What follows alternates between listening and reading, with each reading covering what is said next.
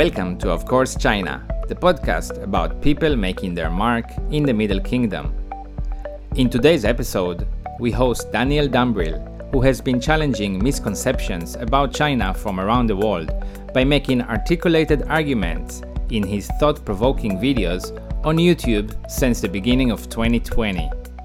After the Hong Kong riots started, and due to the growing bias against China in Western mainstream media, he took his opinions online, trying to change those biases shared by a growing number of people.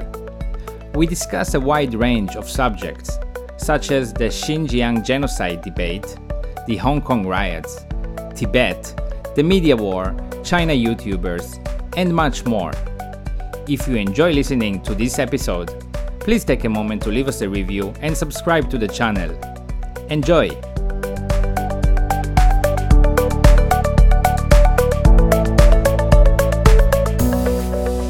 Hey Daniel. Hey, how you doing? Cool. It's great to meet you, man. Yeah, nice to finally meet up. I want to first start with getting to know who is Daniel Dumbril, because you kind of been very popular online in the past year, whether you planned it or not.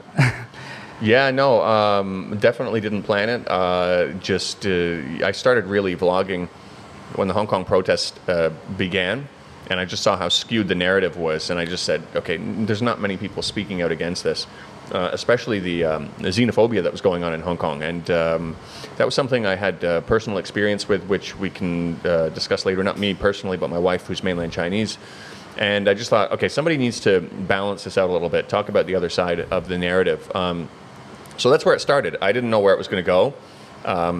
You just picked up a camera and... Yeah, I think my first vlog was outside. I was talking about some of the real xenophobia that was showing up online and how weird it was that this was considered acceptable. You had district councillors saying really rude things about mainlanders and things like that, things like this. And I just thought, this wouldn't be acceptable anywhere else. This is really weird. And so I thought I'd start talking about it. That's where it all started. So what were you trying to achieve with this video? You thought, okay, I need to tell people what I think and why they are wrong. Balance the narrative. Just balance the narrative. Give people the other perspective. You know, there were people in Hong Kong, especially during the protests, especially after they became violent, that had similar ideas, thoughts, and things they wanted to say as me, but they wouldn't dare say it because the risk was too high. The protesters were quite violent. They lit a man on fire. They were lighting political opponents' offices on fire. They were attacking the Maxim canteens because the owner's relative said something they didn't like. Like, it was not an ideal situation to speak up. Right. I used to live in Hong Kong, Hong Kong ID card holder, and if I was still living in Hong Kong, I wouldn't have spoken up. I wouldn't have said anything. I've got kids. And again, they were dangerous. They were violent, but I felt safe in Shenzhen. I said, I have this opportunity to speak up. So I did. I didn't tell. At that point, I was regularly communicating with my Hong Kong friends to kind of keep my finger on the pulse and figure out what was going on. But I would never really talk to them about where I stood politically, where, that I was really kind of against the protesters and things like that. I just, there were a lot of relationships in Hong Kong that were broken up from people who were on different sides of the aisle in terms of that topic. But after I put my videos out, and they got a lot of views, they got shared on Facebook amongst Hong Kongers, and I had so many people reach out to me, and they said exactly what I thought that was happening, was that they didn't, they thanked me for putting these videos up because they said they don't have the ability to speak up. With regards to the Hong Kong situation, I wanted to ask you a question. What is your understanding of where things started?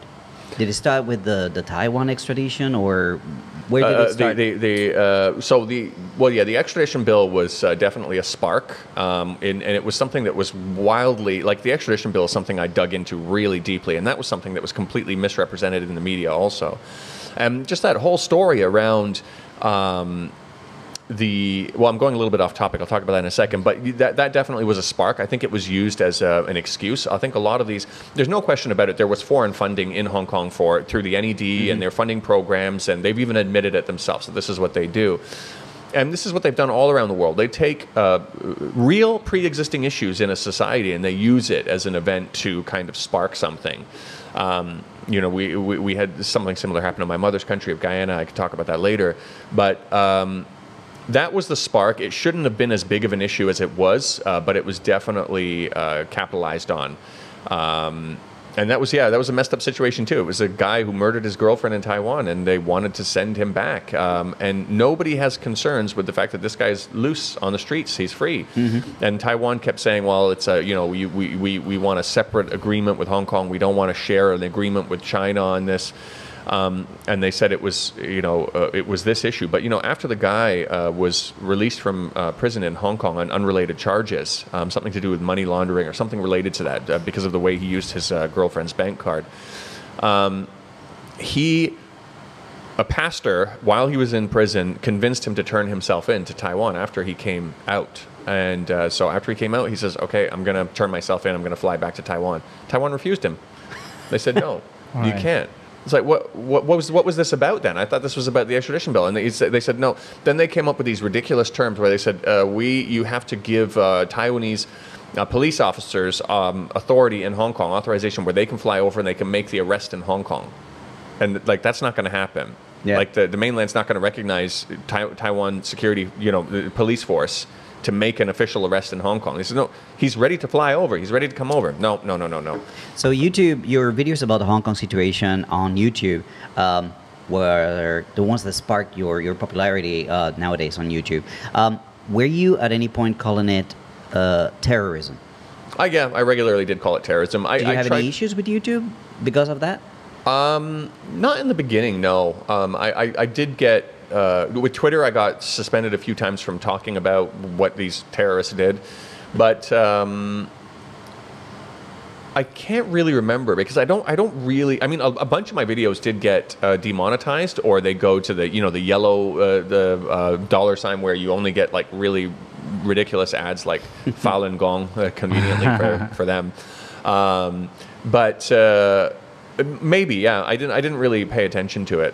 I didn't pay attention to it. You are not. You don't seem to do it for monetizing. No, that's not. I mean, that's not my source of income. This wasn't your plan. It's not your plan still. Yeah, right? It wasn't my plan. It's not my plan. I mean, if it grows into something bigger, and then if I build a team around it or something like that to get better content, then maybe I would do more. Right. I would focus more on the monetization for the purposes of paying the team and making sure it's self-sufficient. Right. But while it's me, just myself, it doesn't matter. So if a video was demonetized, it didn't really. Does it cross your mind to develop it bigger? On and off, it's a lot of work. It's very tiring, and I just try to focus on. I'm trying to figure out like how much difference am I really making. I know I have changed some people's minds, or at least made people step back a little bit.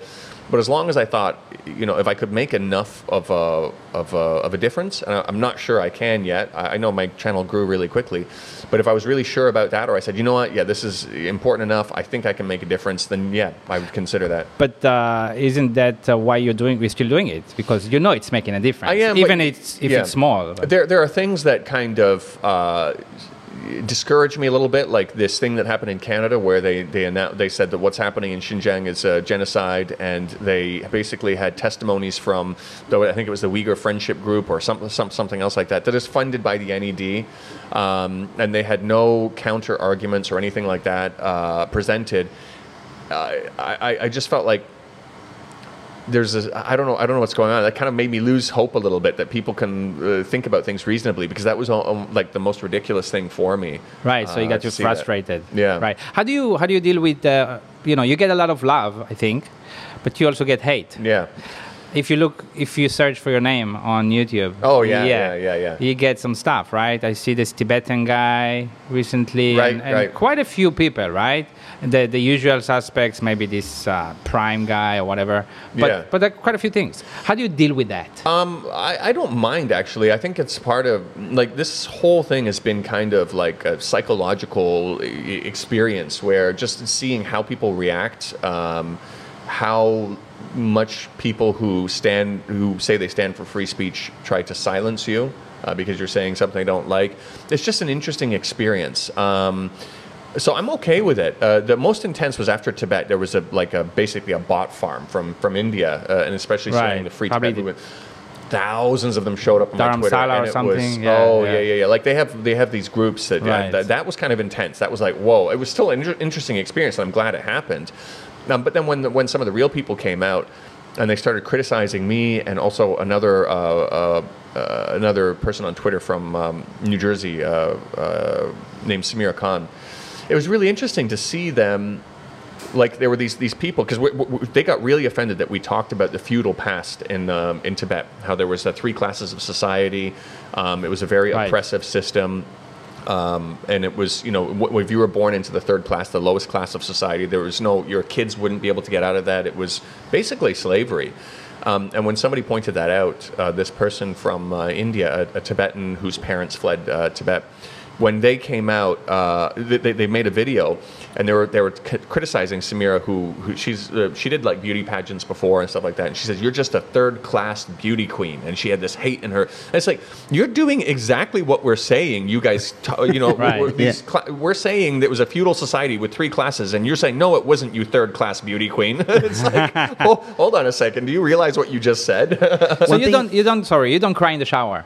No, right? So I would say the only one that's a little bit creepy, is the Prime guy. Okay. Because he's got a very troubled past with animal abuse and really, I mean, you've probably seen the police report. Really, right. We saw some of this. Gruesome do details. you get any threats? Oh yeah, for sure. Yeah. You get serious threats. Something makes you scared. Just again creeped out. There was a Hong Kong protester who posted pictures of my kids and said, "Oh, God bless your kids." Oh, that something scare like me. that. Wow. That's kind of like creepy, but I feel safe in Shenzhen. Again, that goes back to the point. If I was in Hong Kong, hell no, I wouldn't be speaking up. These are the kinds of people that. It's very interesting how you mentioned that just because you are in China, you have the freedom to do this. Yeah, and there's an interesting story on that, where there was a Hong Kong artist who came over to do a pop-up show here in Shekou, Nanshan, and when she came across, and I met her there. She's like, and she made a sign. She said, I'm finally free to say whatever I want," because she comes over to the mainland and now she's free to say what she wants, because she knows if she's in Hong Kong. And she says that, and I mean, I've seen debates here with other people in different camping groups and stuff like that, like people who empathize with the Hong Kong protesters, and they're allowed to have these discussions with their friends here who totally disagree with them, and they have these discussions, and their friends aren't going to light them on fire, But this is what was happening in Hong Kong, so it really is ironic. I wanted to mention the fact that when I see your videos, I see that you do a lot of research and that I think you like to read history, right? How do you feel about countries rewriting their own history? I mean, when you talk about Tibet and whatnot, there's just different versions of what took place. How do you know that you're not making a mistake, that you're reading the actual history? I mean, there's always that. I mean, with the narrative in Tibet, I was really careful about that because, I mean, whether you're listening to the foreign version or the China version, everybody's going to have their angle on it. But with Tibet, I mean, everything that even from people who were not friendly to China, like British explorers or people from Nepal, their history, their history of what Tibet was like back in those feudal days matches up with what China says it was like during that time. And one of the most important books I read, Battleground to Tibet, was written by a German scholar who really did a lot of research, and it came from outside of China. So I'm really careful about that. I mean, I don't really consume Chinese media. That's not where I get my information from. I follow it, and I'll see it, and I'll verify some of it before I really kind of believe in it too much. But I try to kind of stay neutral in that sense. And besides, I mean, Chinese media, they don't know how to tell their story really well either. Yeah, so I think it's easy to get influenced. Depends where you spend. I was in the teachings of the Dalai Lama for 2 weeks in Dharamsala before. Oh, yeah. And that's where I came to China from India. Oh, wow. Yes, so I spent a lot of time with Tibetan in exiles. I was staying in Dharamsala for 2 months. Yeah. And you just get that narrative. I just got that narrative when I was there. But then you come into China, skeptical, and then you meet the people. But I don't feel like, I at least in the past, I don't feel like I can talk to people about it, to Chinese people. Right. I'm worried to bring up this subject. You don't feel the same with Chinese people, in your friends? No, not really. It's fine to discuss it. And I like finding... to argue it, to... Yeah, I mean, I found it really interesting. So in Tibet, I've been to Tibet a couple of times, and I have a friend there who doesn't like the Chinese government. and who Okay. thinks his life is meaningless without the Dalai Lama. Right. And I was very interested to talk to him. You know, I mean, those people are perhaps few and far between, or there might be, you know, the idea that everybody is 100% happy anywhere is ridiculous. You can find someone who doesn't like their situation if you really want to.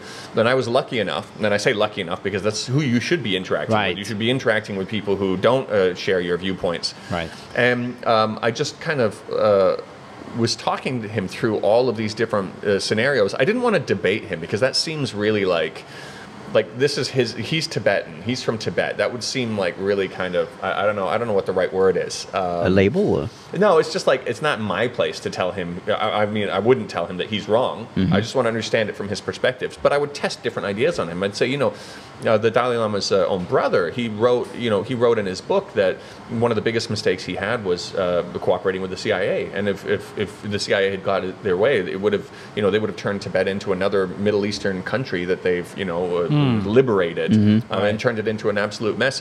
And I ran some of these ideas by him, and he empathized with them. He's like, yeah, I know, but the most important thing for him was his spiritual connection to the Dalai Lama. And there's no amount of I want to say logic, because that may sound disrespectful towards religion, but there's no amount of other information that will sway him from that. It's like, yeah, okay, that makes sense, but still. But you still wanted to hear his side. It was important for you. It was important for me. I right. mean, you've seen on my show from the perspective of like, who do I invite on my show on the Xinjiang narrative? I had, Rushan Abbas, the activist from the U.S. who worked in Guantanamo Bay and is funded by the NED. I had Arslan Hidayat from the Turkish Australian who says his father was detained in China. That's what I want. That's what I want to do. I think that's what people should do. I reached out to one of the most prolific anti-China vloggers for a debate also, and I put it out there. I said, well, I'll even choose a moderator who's anti-China. I'll leave him. Well, what do you want to do? What are the terms? If he wants to, him and his buddy, 2-on-1, 3-on-1, no problem. Come, Were you a part of a debate club in school or something? No, I mean, I it seems wasn't. you're different than the China YouTubers, the other ones, right? I wasn't. No, I wasn't. There was a debate club in high school, and I saw like the quality of guys that were there in those debate clubs. They were like, I didn't think I could ever be on their level. I was like, this is like. I had like a little bit of an interest, but when I saw them, I kind of got discouraged. I'm like, I'm not that level. Right. Talking about YouTube and debate, somebody that I quote a lot, I quote you, and I quote also Cyrus Jensen. Right. Lately, he posted something on Twitter saying that 2020 was the year of the China YouTuber. That a lot of people just came out and we became more prominent. Others more than Right. others, right? But I wanted to ask you. What do you think is the role of YouTube vis-a-vis mainstream media? I think YouTube. I mean, it's a great outlet to hear different opinions and stuff like that. But I think there still is an underlying risk when you look at Facebook and Twitter and YouTube. When things get really, really when you push the limits too far. I think it was Facebook or it was Twitter who basically said they removed accounts for undermining the confidence in NATO. It's like that happened a couple of days ago. Yeah, it's like Right. wait, hold on a second. You when you push the limit, or Andre, what's his name? Andre, he was found. Vichnik. He was found dead in his car last year, and. Sorry, we got off camera, but what? Vicek, yes, Vicek. that's it. I mean, he had some amazing pieces of information on the terrorism that was faced in Xinjiang, outside influences, outside forces. You are completely banned from being able to post that on Facebook, on Twitter, and you can't even send it in a direct message to somebody on those platforms.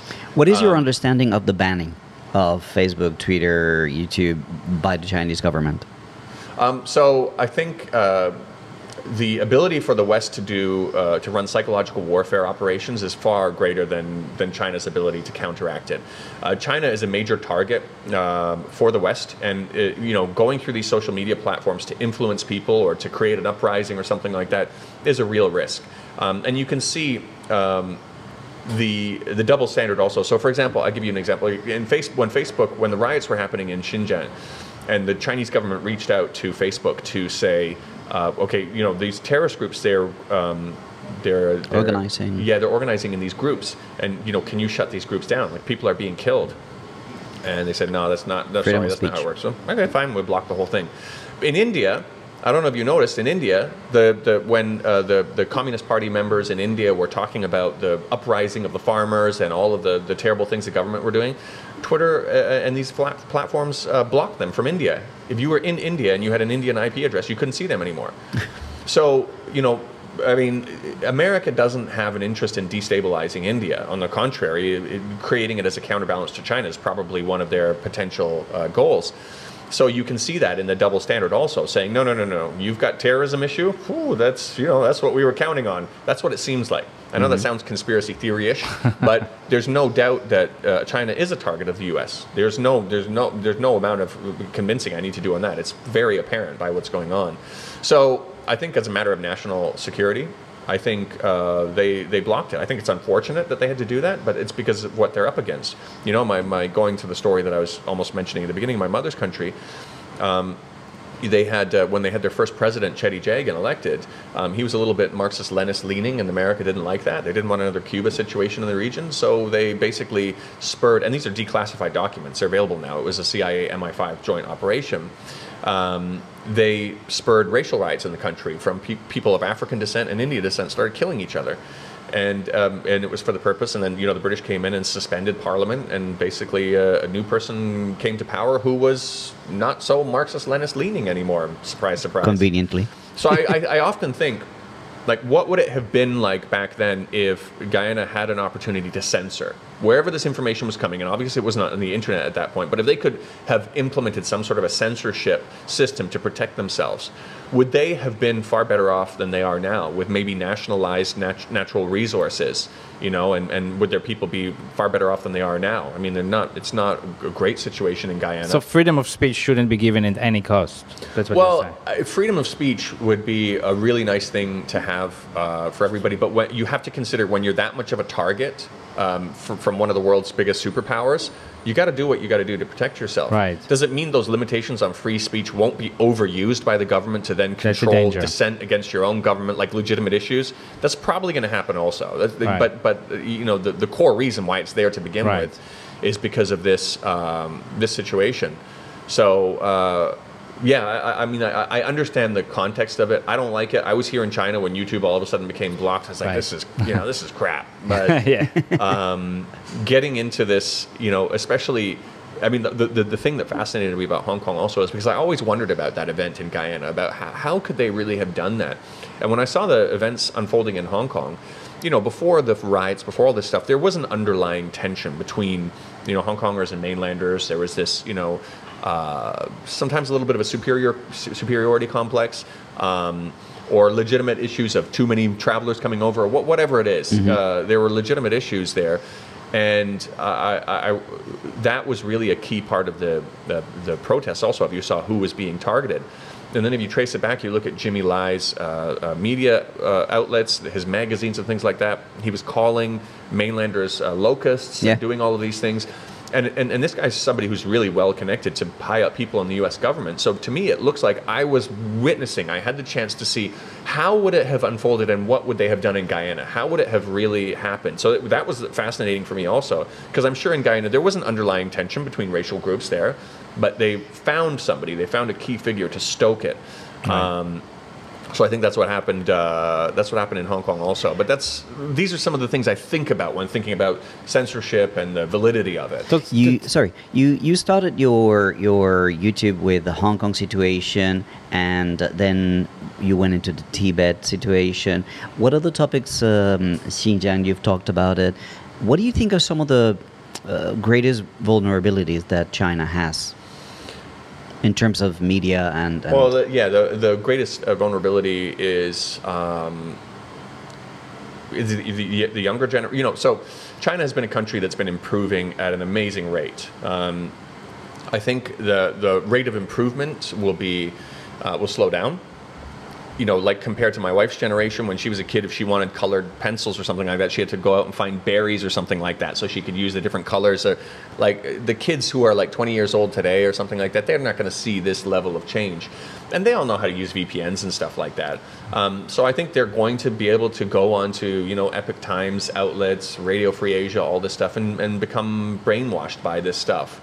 I think that's the biggest risk. It would have happened sooner without censorship, but I think there still is a risk of this.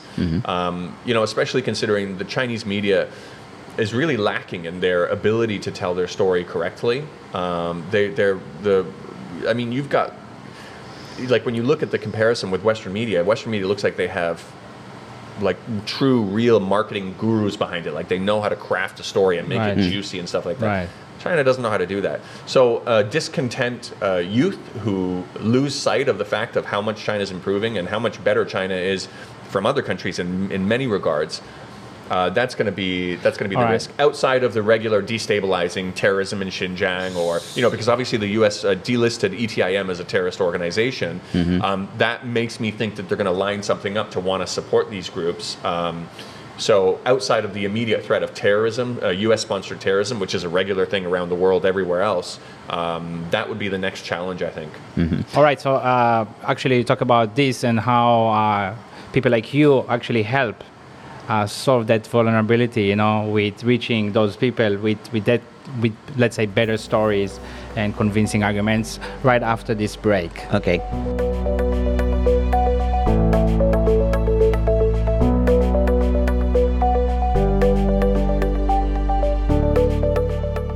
You were saying that Chinese media maybe is not doing the best job they can in making the story more impactful and explain to people around the world in a better way their side, right?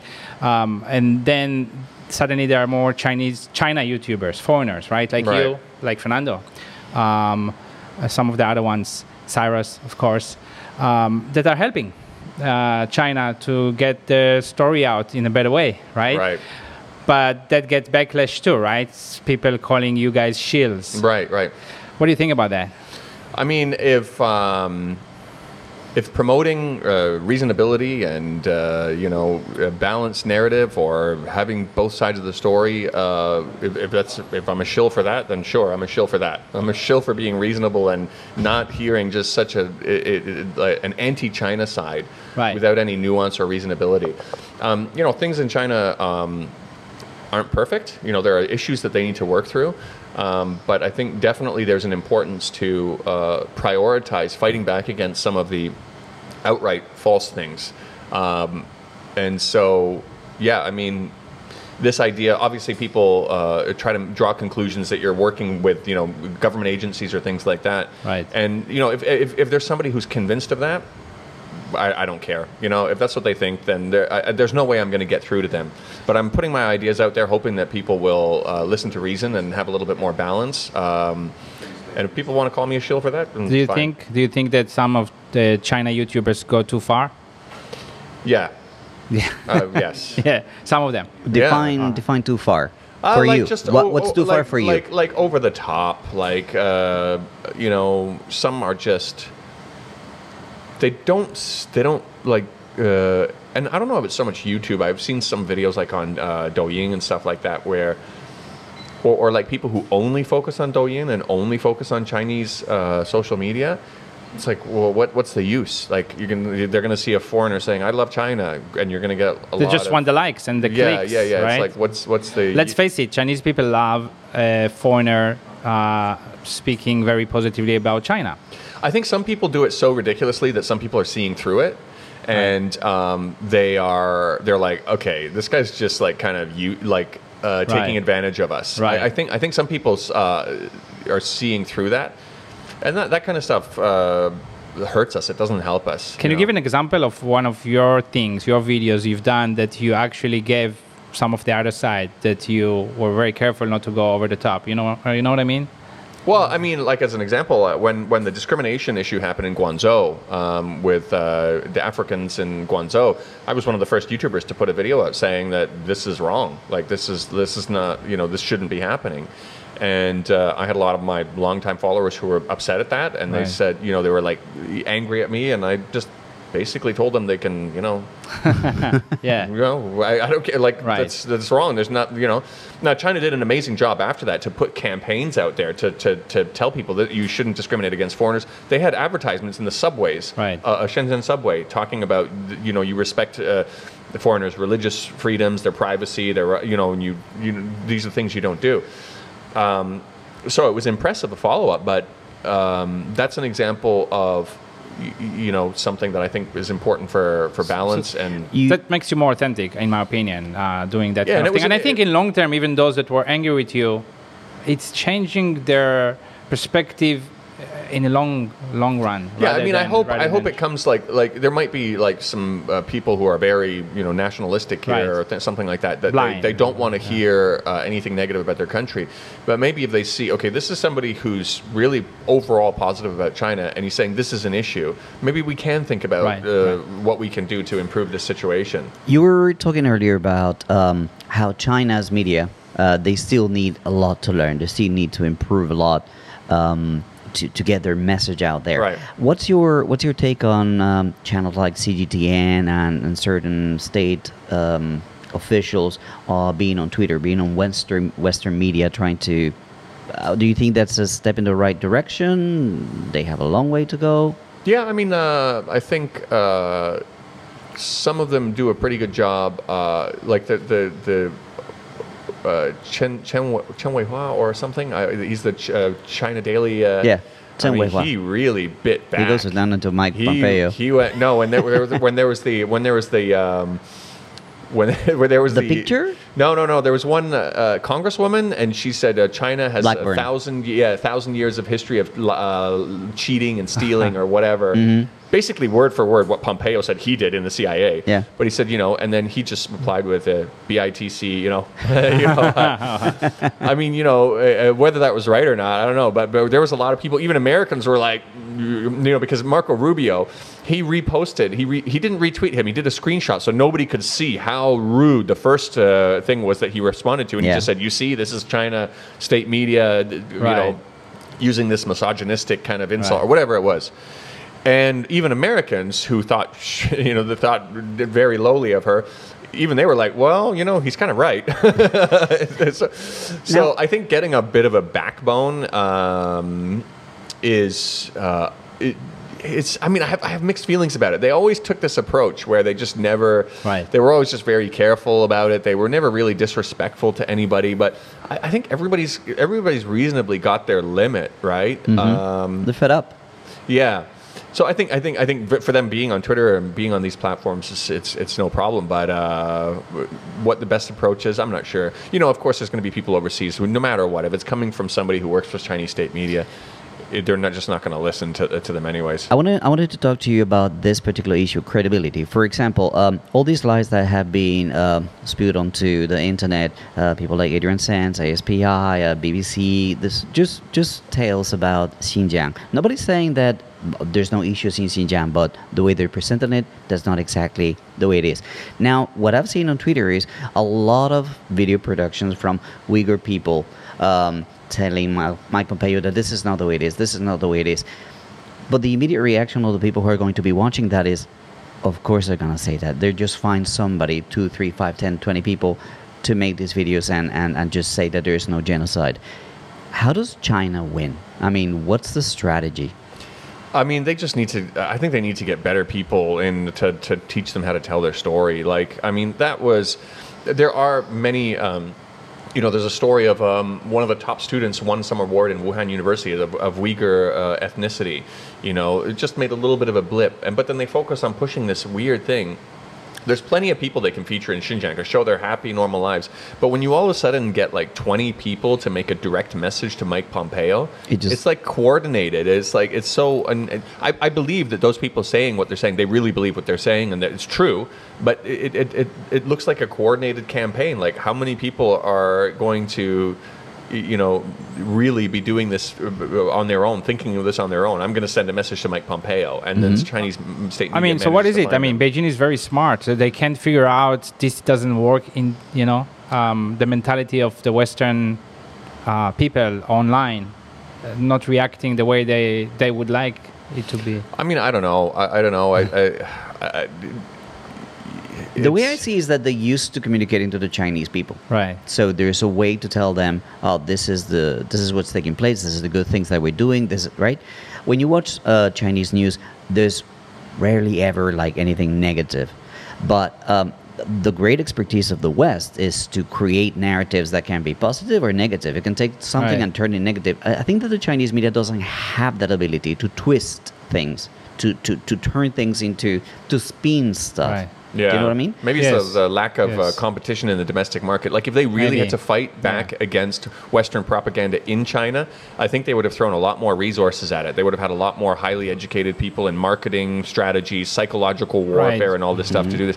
But they don't because they're in this protected bubble within China. Where Right. credibility is given by the lack of competition. But what else are you going to listen to? What else are you Yeah. going to watch, right?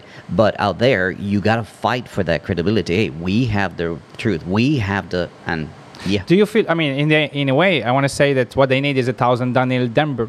I You know? don't know about that. But I mean, do you get that feeling sometimes? Do they contact you? Are they? I mean, reaching out and want to encourage you to do more of what you're doing? And There are people that reach out on a regular basis. They want to interview me or something like that. Like, I mean, this week I probably had about 4 or 5 requests. I declined all of them. And Chinese media? Yeah, Chinese media. I've gone on Chinese media, but I try to minimize it. Why? Time is one thing, I guess, but It's more like, I mean, the unfortunate nature of when our message. There's no Western media channel that's going to put us on their channel to talk about it. You know, I remember seeing an interview with Max Blumenthal when he was on CGTN, and he started the interview out by prefacing it by saying, "I just want to let everybody know that you know I think he was talking about debunking the Wuhan lab virus leak lab story, which he wrote a big report on, and he contacted so many U.S. media outlets. Nobody wanted him on. Nobody wanted him on debunking that story. And so the first thing he said on the CGTN channel was, I just want everybody to know the reason I'm here on Chinese state media is because none of our own media wants to hear this. This is my only option here. So even though that's very true, and if I wanted to get my voice out there a bit more, going on these Chinese media stations might be the best thing. But I think like if I overdo it, it looks like I'm really a part of the system here. right. So I'm worried about that because my goal is not to, you know, become some sort of a celebrity or something like that. It's really to try to get people to listen and say, there's a real problem here with the narrative that's out there. So actually, if they get what they want, it's back to what we said before. It will backfire. Like if they get you on their different state medias 5 times a week, every week, they will actually ruin Daniel Dumbrell in a way for them. And it will yeah. weaken Yes. I your think message. so. You know, Yeah. I mean, like I go back and forth on the idea. Like if they have big platforms and stuff like that. Like if they had, like I sometimes wish they had. You know, RT has some really good hosts. They have American hosts and stuff like that. They get on and they talk about the issues. I think China should have that also. I'm not necessarily saying me, but somebody like that has that inclination or wants to do that. That might be useful, but I'm not sure whether it would be a net positive or a net negative if I cooperated more with some of these channels. I'm not sure, so I'm just careful about it. I might do some more stuff with them in the future, but Sure. like you know the CRI trip to Xi'an, I didn't go on. I was invited on that, and then went to Beijing or something like that. Right. And I think It Fernando was in Beijing. I was with in them. Beijing. yeah, it was really appealing and stuff like that. But again, maybe I'm overcautious, maybe I'm over careful, but I just was like, I'm gonna stay away from this for now. Have you ever been to Xinjiang? Would you like to go to Xinjiang? Xinjiang. So I have Uyghur friends here in China, but I haven't been. I'm planning a Xinjiang trip this summer. There's a big RV group that's going out there, so I'm going to be taking our RVs. You know, there's certain restrictions in Xinjiang where you know, like your RV usually has a gas tank and stuff like that for cooking. You're not allowed to take gas tanks in and stuff like that. But for this group, there's going to be like an exception made. And okay. there's We're gonna getting be- with the right people. Yeah, it's like a big group that's like a tour by the tourism board. It's not a media trip. It's just like people who enjoy RVing. I think there's even going to be Uyghur people who own RVs, and so that would be cool. I'm going not to make a video out of it or to vlog, but it's going to be It's a irresistible. beautiful place. It's going to be, yeah. So you're saying that foreign media don't want you to interview people like you? Well, I mean, I've reached out to some people or media people or politicians or things like that to, clarify positions or to talk about it. And yeah, they're not really that interested. What are they afraid of? So I don't know if it really is this nefarious kind of a plot to manufacture a certain narrative or not, but I do know that You would think that this is interesting for even if you provoke hate, it's good for sales. Yeah. You know, that's what you would think. Yeah, I mean, there are some more, like if I really tried hard enough, maybe there's probably some more aggressive kind of journalists who thinks, oh, I'm gonna own this guy or whatever, that I could probably get onto. But in terms of somebody really giving you an honest interview where they're not going to cut you in a certain way, where they're going to, just try to continue to craft their story, I think there's a pressure on people overseas to agree with the China bad narrative. Like when somebody, like I give you, like these politicians who voted for calling this Uyghur situation in Xinjiang a genocide, I don't think they're properly equipped with all of the information. But if you look at from their perspective, if they were to considering that they don't have all of the necessary information in front of them, if they were to disagree with calling it a genocide, and later they found out that it was a genocide, that'll never leave them. That will be a very bad thing for them. If they call it a genocide, and later they find out, oh, we were tricked by U.S. propaganda again, like the WMDs and stuff like that, the consequences aren't as great. You still, messed up. And that still is a bad thing because we're so stupid to keep falling for these things when all the warning signs are there. But still, the personal consequences are lower. So when you're faced with a situation when you don't have sufficient information, I can understand why they're saying, genocide, that's a bad word. I don't like that. And, Did 10 years ago anyone cared about Xinjiang around the world? No, not really. Yeah. No. I mean, so what is it with China getting more power? They don't. I mean, they don't care about the Muslims who are being targeted in India either. Right. They don't seem to care much about the Muslims that were slaughtered by the Australian SAS forces, where we have actual video of them jumping out of a helicopter and shooting farmers face down in their fields. Like, we're talking about blurry satellite images that ended up being shopping malls that we're calling this a genocide on. And we've got actual footage of Australian SAS soldiers shooting farmers in the back of the head, shooting Muslim farmers in the back of the head. So they're just following... Why is Canada Parliament, why are these governments, now I'm getting a little bit, why are they not finding a way to punish Australia for something, taking away something from them instead of saying we want to take the Beijing Olympics away? What the hell kind of a just double China is standard an this? easier target, maybe? Well, no, China is an important target. So that's an important thing, too. We never talk about the why. Why does America want to do this? China is now set to overtake America as the world's biggest economy. Resource-rich countries in Africa and Latin America are choosing to work with China instead of the U.S. In Europe before as well. Before there was no competition for these rich resources, and America could do whatever the hell they wanted. They could go in, they could exploit them, they could exploit their people, they could overthrow governments that didn't agree with the way they wanted to do their version of capitalism. Right. They would install a dictator, so it's not about democracy either. And now all of a sudden, there's another option for these countries. And no matter what these countries want to say about China, about how terrible their debt trap diplomacy options are, how terrible these programs are that China's going in, these countries are choosing out of their free will to deal with China. So if you want to say, fine, if you want to say China's options are so bad, how much more worse are your options that they're choosing to still deal with China? Ask yourself that question. So It's ego. So it's well, ego. no, it's global control. It's control over resource-rich countries, being able to exploit them for minimal cost. It's about U.S. dollar hegemony. China's coming out with the digital renminbi. This could be something. They're already settling oil payments in renminbi in many places. This is a huge threat to the U.S. dollar. The U.S. dollar is not something you challenge. Gaddafi tried to do it. But here's the thing. I mean, the U.S. dollar. If the U.S. dollar collapses, right? China owns most of America's debt.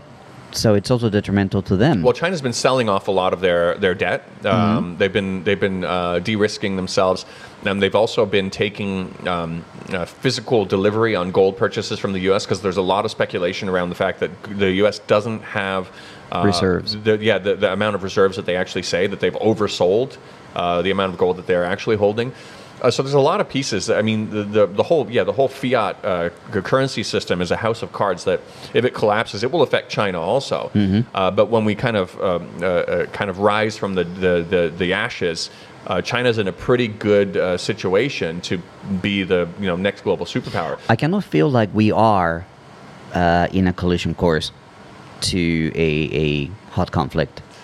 I'm worried about the same thing. I mean, that's what drives a lot of my reason to continue making content as well. Same for me. Yeah, I mean, I think when stories get this ridiculous, like with the Tursinay story of this, woman who was, she said she was 3 raped different and interviews. beaten. She's on the 4th version of her story. Her passport was renewed while she was under house arrest, apparently. And when CNN ran the story, they kept all of the regular information on her passport, all of the most sensitive information But free. the date of issue? But the date of issue, they blurred out.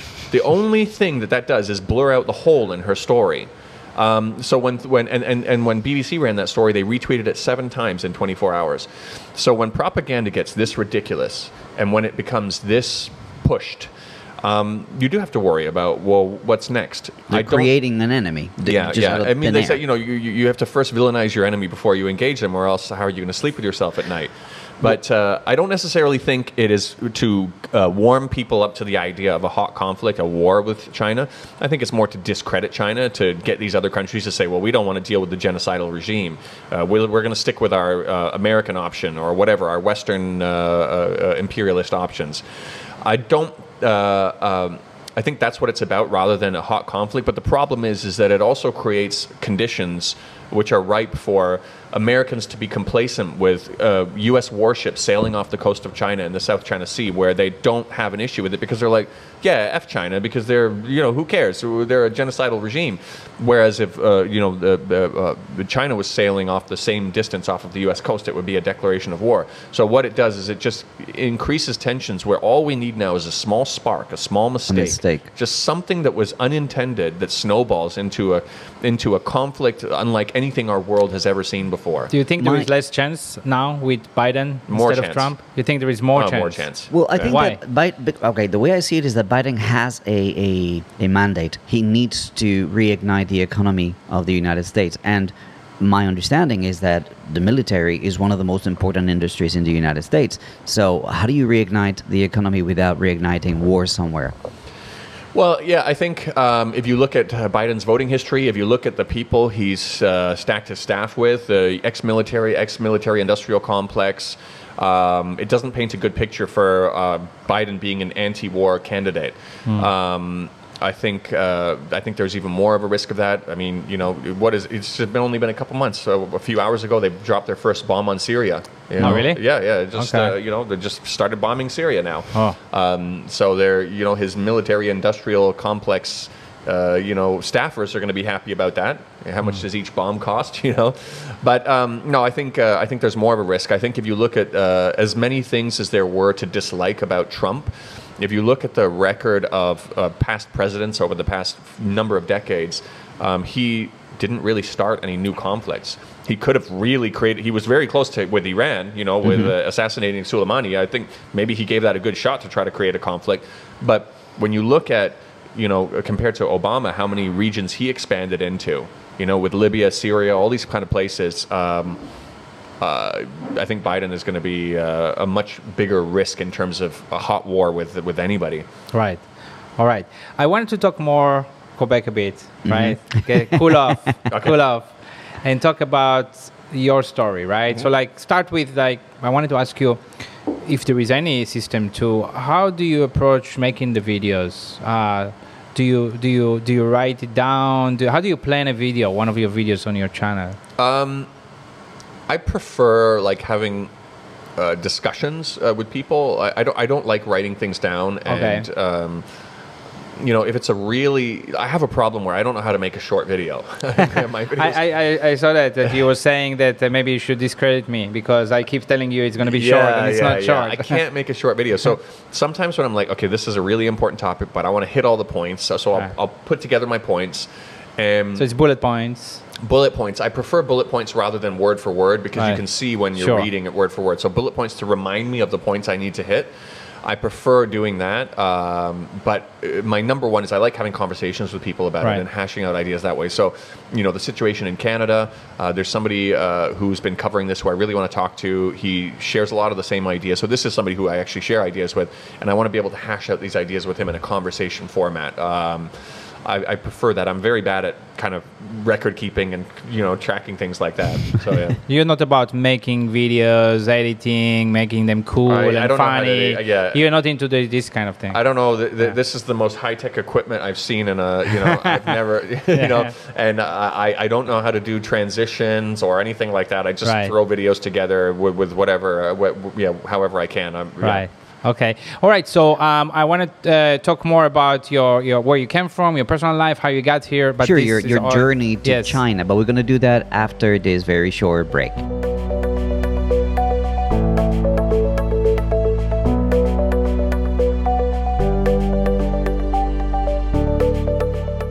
Daniel, we wanted to know a little bit about your journey to China. What brought you to China? When did that happen? And what has your life been here since the moment you arrived? So I came to China to do.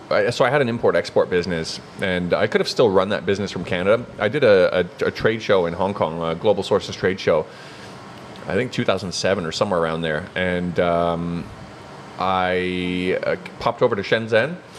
And just kind of fell in love with the place. I said, this is really cool. I went to like Huaqiang Bay and all these kinds of places, these busy areas. And I said, I was kind of bored in Canada. I was like, I was ready for something different. So I just decided very shortly after that to just come over and just... You moved to Hong Kong? That was Shenzhen first. Hong Kong was in the middle. Ah, okay. Just run my business from here. And then... in the beginning, you're doing import with China, from Canada. Yeah, exactly. From China to Canada mostly. Okay. And then I built up some customers in Philippines, Germany, kind of all over the place. Can I ask what product? What do you do? I was doing before was mobile phone accessories, okay. And the other is reusable shopping bags. It's an obscure product. It's like Wufangbu, polypropylene material. How did you start that? At what age? Were you a young entrepreneur? I was doing business from when I was like 17, 18, I was always doing some business or another, and then it was a progression. I worked at a big technology company in Canada for a while. Then I left to do my own mobile phone accessories. And then I was specialized in BlackBerry. I had a brand of BlackBerry. The old times. Yeah. But, it was it was going really well. And I was paying Google AdWords like tens of thousands of dollars per month. But it worked, right? It worked. But then when BlackBerry crashed, everything it was a tough situation during that. And I was living in like the village apartments here in Shenzhen and stuff like that. I had to build myself back up. Oh. Yeah. And then so now I was have the brew pub and stuff like that. So I built my way back up.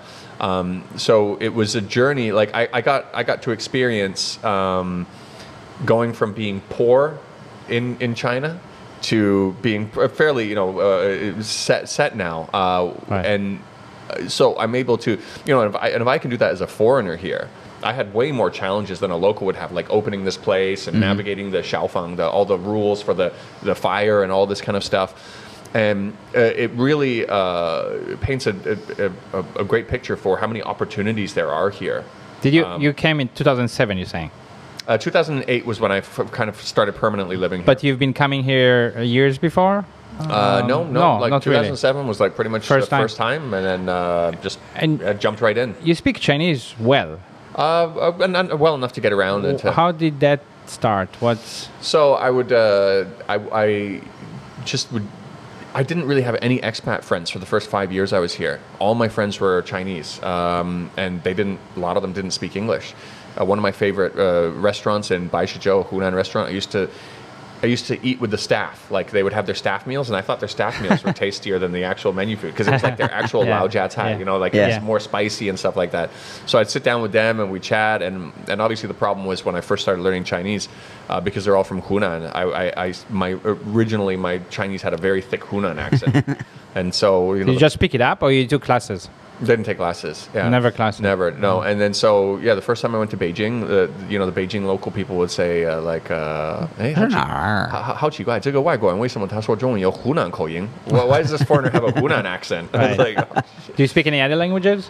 No, just like a little bit of Hunanhua, a little bit of Jiangxihua, but no, just Chinese, English, Chinese, and some like dialects in Chinese. Right. Like so yeah, a lot of the words I learned like were Hunanhua, because especially when you're drinking with restaurant people. staff, they're Hunan. They're going to start speaking their local dialect. So a lot of, I think most foreigners are not like that. They come to China, they don't Find their bubble. get together. Yeah, they find their bubble. They don't get together with the Chinese in that way. What made you? I didn't do that deliberately. At that time in Baishizhou, there weren't really any foreigners there. I didn't really ever venture out to Shekou, which is really the expat community. I didn't necessarily deliberately try to avoid, the expat community in the beginning. It just worked out that way, and I'm glad it did, because maybe I would have fallen into a bubble, right? And not really understood. Like my friends are not. They're from all different levels. Like I'm talking like chefs at a restaurant. Like they come over to my house, hang out with me. The people downstairs that own the little shops and stuff like that. I'm still friends with them. When I walk through know so many people in that neighborhood, in the village area of Baishizhou. So I feel like I really got to know China from a really kind of grassroots level. You were always, I guess, a very sociable person, because it seems like, you probably walk in the street and talk to everybody. Yeah, like what should be a 5-minute walk would take 30 minutes, because all the hello. You must enjoy it, because otherwise you wouldn't. I like it. Yeah, I like it. And like we were friends with their kids. Like their kids, we saw them grow up from now they're in university and stuff like that. And we used to. My wife and I, we used to go rollerblading with them, like around the shopping mall and stuff like that. They would always hang out with us, and so seeing them like in university now, going on to like these people are like family. They own little mahjong shops or little hardware shops and stuff like that. You're really localized. Yeah, I think and they're from all different places in China too. Right. So you get the kind of some of them are from Sichuan, some from Hunan, some from these different places. So you really get a feel for what people are like from these remote areas, from just this one place here in Shenzhen. Did you have any, like 20 years ago, did you think you would ever live in China? No. I knew I had to get out of my small town, but I just thought that meant to like Toronto or something like that. Like I grew up in this small, like nothing town north of Toronto, and it was just, the people there, they were like, so many of them, they'd never even left the province in their entire life. And I enjoyed my childhood there.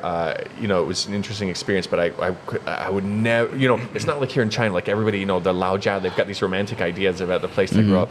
I could never, ever see myself living there. No, it was just like, it was I was a little bit out of place also. It's an all white town and stuff like that too. So that comes with certain challenges, but that's not the main thing. It's a small town mindset. And a small town mindset in Canada is very different from a small town mindset here. I don't know how to explain it, but it's just, What about the stage of your life where you lived in Hong Kong? Why did that come to be? I moved over to Hong Kong and opened up a business there. I had staff there and everything like that. And I thought that would be a perfect balance between East and West, perfect place. Now we're thinking of growing a family, to grow our kids up there, to get a little bit of the Western perspective and the Eastern perspective.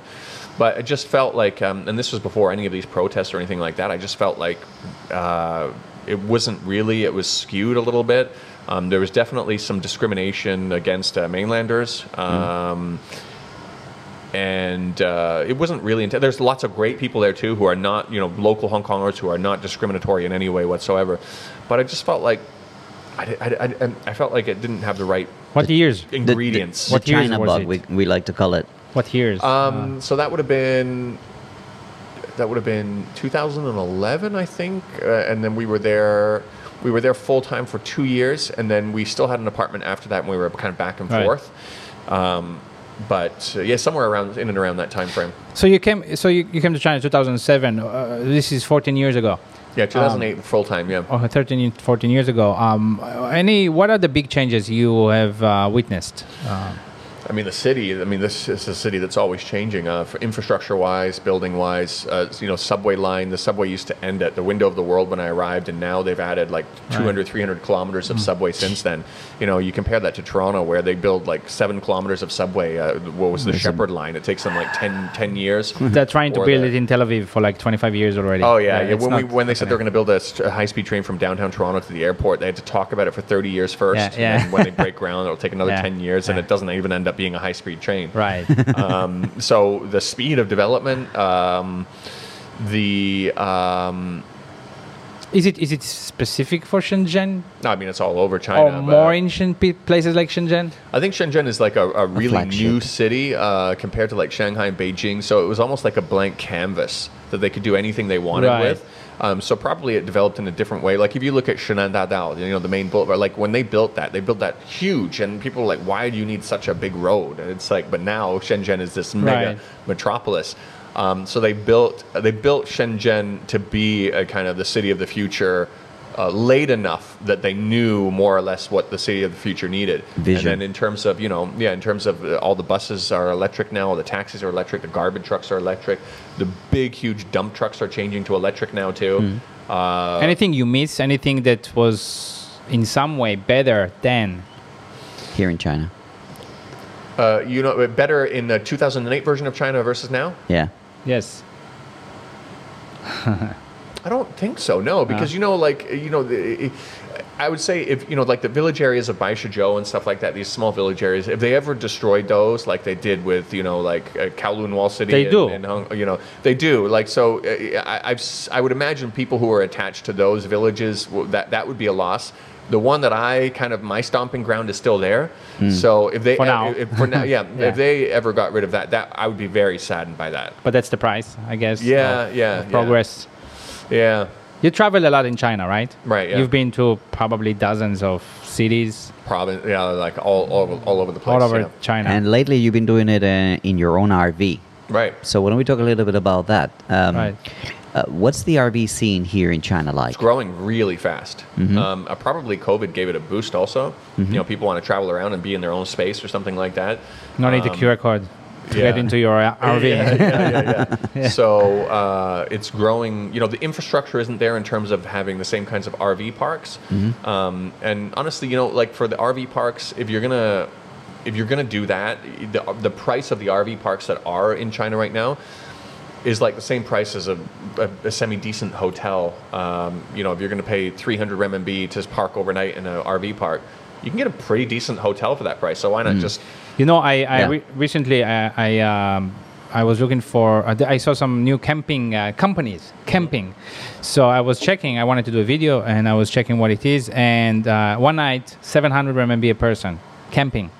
So, I couldn't understand it. But I mean, if you put the Chinese culture and you can, they took camping and they're trying to make it something a little different. Yeah, too fancy, commercialized. and Chinese people go for it. Yeah. I would never go camping for 700. For us, like the RV, if we're either gonna stay in the RV, or if we're gonna pay that much, we'll just stay in a hotel room where you have unlimited water, and Right. more room to move around in, and you can still travel from spot to spot. Still nice to travel in the RV, but yeah.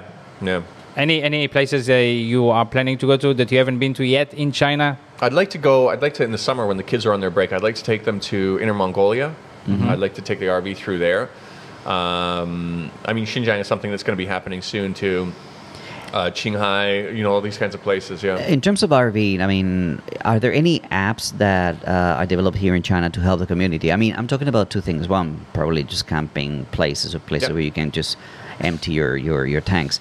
Or for example, just on highways, like height limitations. Yeah, so is there the information? apps like the Baidu Maps and I think Gaode Ditu, I think they both you can actually plug in the height of your vehicle into there. And then, so it will navigate for you based on the height of your Right. vehicle. My RV is not is a rise top, so I don't really have those restrictions. If we ever upgraded to a bigger RV, you can plug in the height of your vehicle, and then there are apps where people share the coolest kind of campsites that they found. You know, like the one I sent you along the shore. Oh, yeah. I found that from the app. Somebody else in an RV had stayed there. And they, it looked pretty good. Looked like kind of what we were looking for, quiet place. So yeah. You visited a couple of factories, RV factories. You got your factory from... I got my RV from up in just north of Wuhan. Okay. Yeah. But you also visited the factory in Dongguan. Yeah, that guy that makes really his RVs are actually better. They're really nicely made, boutique kind of handmade, custom ordered RVs. And there's more and more places like that popping up. Do you think they'll reach the level of van conversions? I'm not sure. I think there are some people, converting like Ford Transits and stuff like that.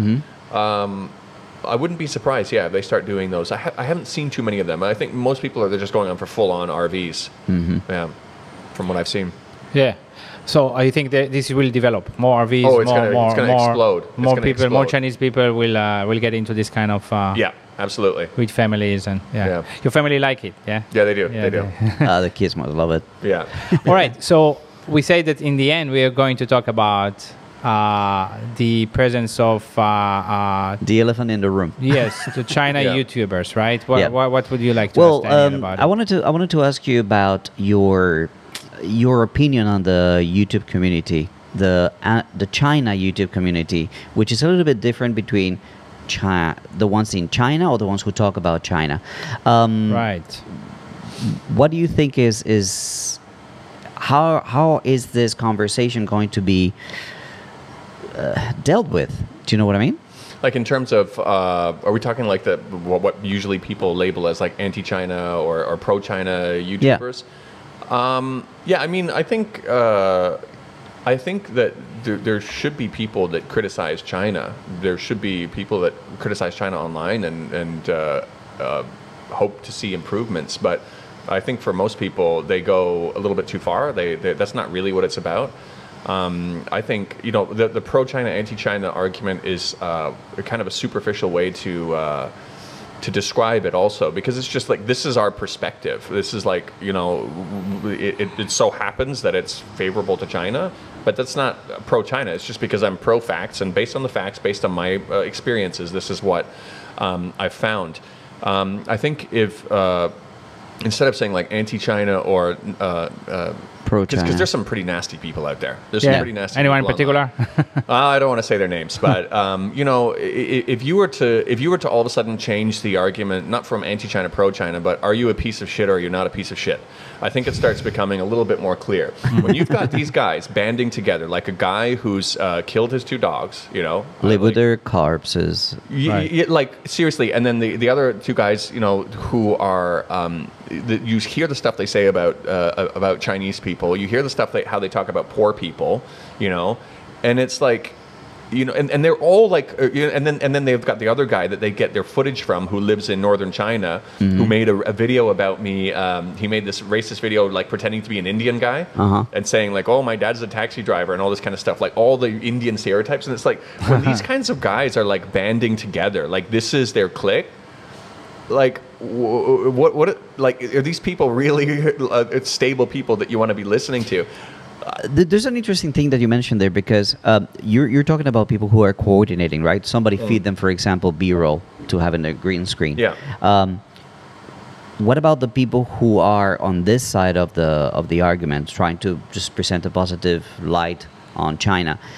I've been doing this for quite some time, but I don't see that much coordination in our messaging or in our videos or in our... So are we at a disadvantage?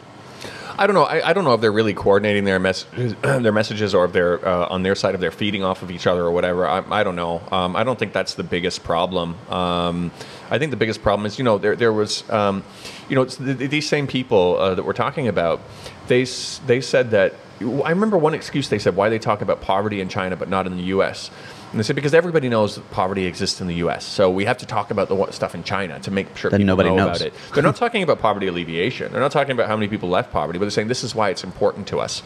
And it's like, well, if that is your principles that you work on, you go for the message that is hidden or the one that's not, there's plenty of anti-China content out there. There's a massive, mass media is attacking China every single day. So, you know what? You could have been, especially you have a Chinese wife, you have mixed kids, you could have been the people that brought balance to the table. When there's an 867% attack on Asian Americans, you could have been the people who said, no, okay, guys, let's take this back down a little bit of notches. Let's have a little bit of a more reasonable discussion on this. It's not really like that. They didn't bring balance. They fed into it. They jumped on the bandwagon that they would give them the most votes when this mass of people wanted to hear anti-China content. And then they go on to, and then they say, oh, you guys went on a CRI trip and, you're associating with these people, so you're dancing by with association. vegetables. While they're going on to Falun Gong media outlets, on Falun Gong's website where they talk about what their religion is, they say that they think mixed race children are an alien plot to divide humanity. And they have mixed race,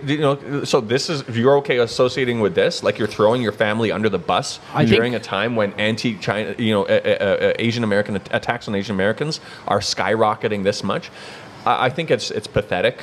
I only felt sorry for them in the beginning because I looked at them and said, like, if this is what you do every day, you just spew hate, like what must that do to your soul? What must that do to your energy? That you wake up and you're going to make a video saying, how can I crap on China today? I think that hate works differently than love, and negative works different than positive. It has different energy. Yeah, and I was okay. I was okay leaving it alone and just like, I was like, you know what, this is, I just feel more sorry for them than anything else. But I really believe they're directly responsible for a lot of the attacks overseas, where China as a whole and Chinese people are being villainized, and now people are being attacked and they're being killed, like the Thai man who was pushed down. It feels like when people are on YouTube, they feel like, oh, my words, they have no weight, they have no consequence, and that's a huge thing. I think they know they have consequence. Those kind of people, like that's what I mean. The consequence that we're talking about, and I talked in one of my videos before, like there will be a point there. They will probably have blood in their hands because of the messaging that they're sending. I think they already do. I think they already do. I just don't think they realize it. It definitely matches up. And it's not about balance. It's not about honesty. They made videos about animal abuse in China and animal rights in China. And they are promoting a guy who, like we said, that killed his two dogs. And I said to him, I said, this is really weird. I said, you want to talk about animal rights in China, and you're not only not saying anything about this guy you're face-to-face with, who literally has an open arrest warrant on him for killing his two dogs. You're promoting him. You've promoted his channel twice now. You're saying, oh, everybody should check out his channel. What's going on? What's the disconnect? I said, all of a sudden you're face-to-face with a white American, and I said, this might be the clue, who abused his dogs, and you don't have anything to say about it anymore. They're very dishonest. They're dangerous. And I invited him, one of them, for a debate. And I even chose a moderator who was more on the anti-China side, you could say. Definitely not, friendly to my narrative. And I showed all the history in Twitter. Like, this guy always, I want to say attacks my position, but is critical of my position. And he said, no, but it's weird because they're talking about that's the theme in their videos now. They're talking about pro-China YouTubers, if we want to use that superficial phrase, but they don't want to engage one face to face. When you had your show on Saturday, they were asking, they would never have us on that show. They would never have us on that show to debate. Now that you invite them to debate. Yeah. Oh, they said that. They said that we would never. During that Saturday show, they would never debate. Now they were given the opportunity by me, and I kept retweeting it. I'm like, come on, man, what? And then he says, I would never debate him because he already chose the topic for the debate. I said, no problem. If you want to change it, I just made a suggestion. If you want to change the topic, you can do whatever. I'll do 2-on-1. I'll do 3-on-1 if you want. Whatever. But they know that they have to carefully rehearse because they know how hypocritical they are. They know they're not. Somebody yesterday was making a comment about the particular synergy that they have between them. That one of them has a very, very brittle ego, and is always stepping over the other person. Right. When he ventures to give an idea, he'll just step over and say, like, no, that's not the way it is, or you're wrong, right. or just always talking over each other. I find that relationship to be very weak in a sense, because if that other second guy were to realize that he's growing faster, that he has an opportunity just to venture off, that would be an interesting development. I think in general they are quite weak, but hate, like I said before, works differently. And what I mean, people, it's easier for some people to get drawn to that. Yeah, I think than to listen to something more smart. I think it's just I don't know what's going on between. Yeah, definitely one seems to dominate more than the other. I think they're both very fragile characters who I think that pushes a lot of their negative content too. I think some people pushed back against some of the stuff they said before, and then they just doubled down. They're like, I'm going to show you, and then they became even more unbalanced. But it's just it's the perfect storm of two really toxic and racist. I'm going to call it, they're absolutely racist. If you look at all the evidences there, I know people who know them also, and I never try to rely on that, but I know the stuff they used to say as well. But I don't even think I need to rely on that privileged information. I think it's apparent by their videos that they're toxic, racist individuals who just met up at the right time to create this. I don't even know what to call it. There isn't even a word for that toxic relationship that they're in. Let's talk the positive ones. Yeah, okay. Let's talk about just before we end, right? Let's talk about the positive ones. What do you, Daniel Dumbril, watch? Who do you like? Who do you like? What do you watch on YouTube or other places? Like I don't really like when I'm on YouTube. I watch like documentaries. Okay. I watch. Adam Curtis has some really interesting documentaries and stuff like that. I don't really watch too many other vloggers. Once in a while, Cyrus puts out really interesting videos. Bay Area 415 really distills down heavy, complex topics really well. Who do you think? Okay, I understand that. That kind of makes sense what you're saying, right? Yeah. Because you do need to learn a lot. To make research your content. to make your kind of content. Yeah, I get it. But like you've watched the China YouTubers, right? At least one video, I guess. Oh yeah. What do you think about them? Who do you kind of like? They're different, right? A different kind of content. Yeah. Everybody's got their own personality. I think. Anyone in particular that you like, or? Yeah, I mean, a bunch of them are really good. All of them are good. I mean, Cyrus puts out some really, really good videos. Right. I'm a big fan of. He's more like you, I think. He gets pretty analytical. I'd say he gets even more analytical than me.